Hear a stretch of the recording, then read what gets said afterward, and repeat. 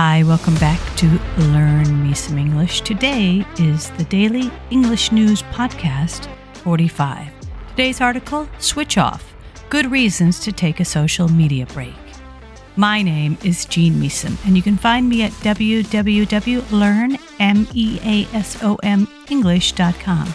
And all these articles and more, you can find that at www.engoo.com. Again, today, I'm going to start with vocabulary words. I'll give you the word, the definition, and an example sentence.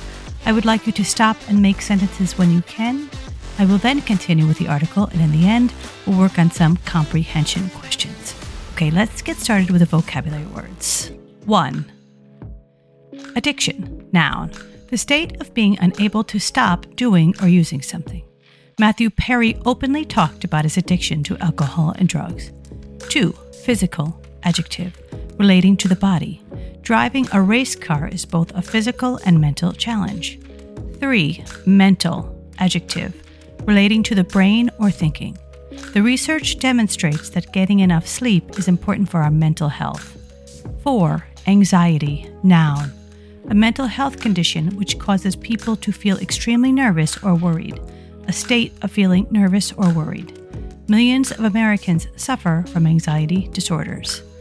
5. Depression, noun, a mental health condition in which people often feel very sad, have trouble eating and sleeping, lack energy, etc. Stress can cause mental health problems like depression and anxiety. 6. Insomnia, noun, a medical condition in which a person finds it very difficult to sleep. I used to suffer from insomnia when I was a student. Now on to the article. Switch off. Good reasons to take a social media break. It's been estimated that more than 200 million people around the world may have an addiction to social media and the internet. But even if you don't think you have that addiction, taking a break may be a good idea. According to data from 2022, we spend an average of almost 2.5 hours per day using social media apps like Facebook, Instagram, and TikTok.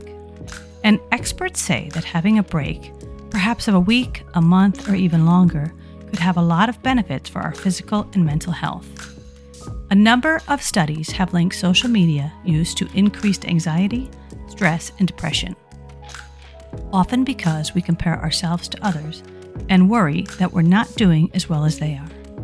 Those feelings may also arise if we see a lot of bad news on social media. It has also been linked to insomnia.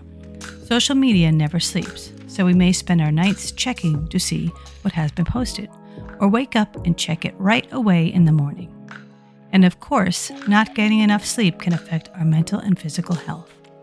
Taking away the apps for a short time might help us to focus, to spend more time with family and friends, or to spend more time outside.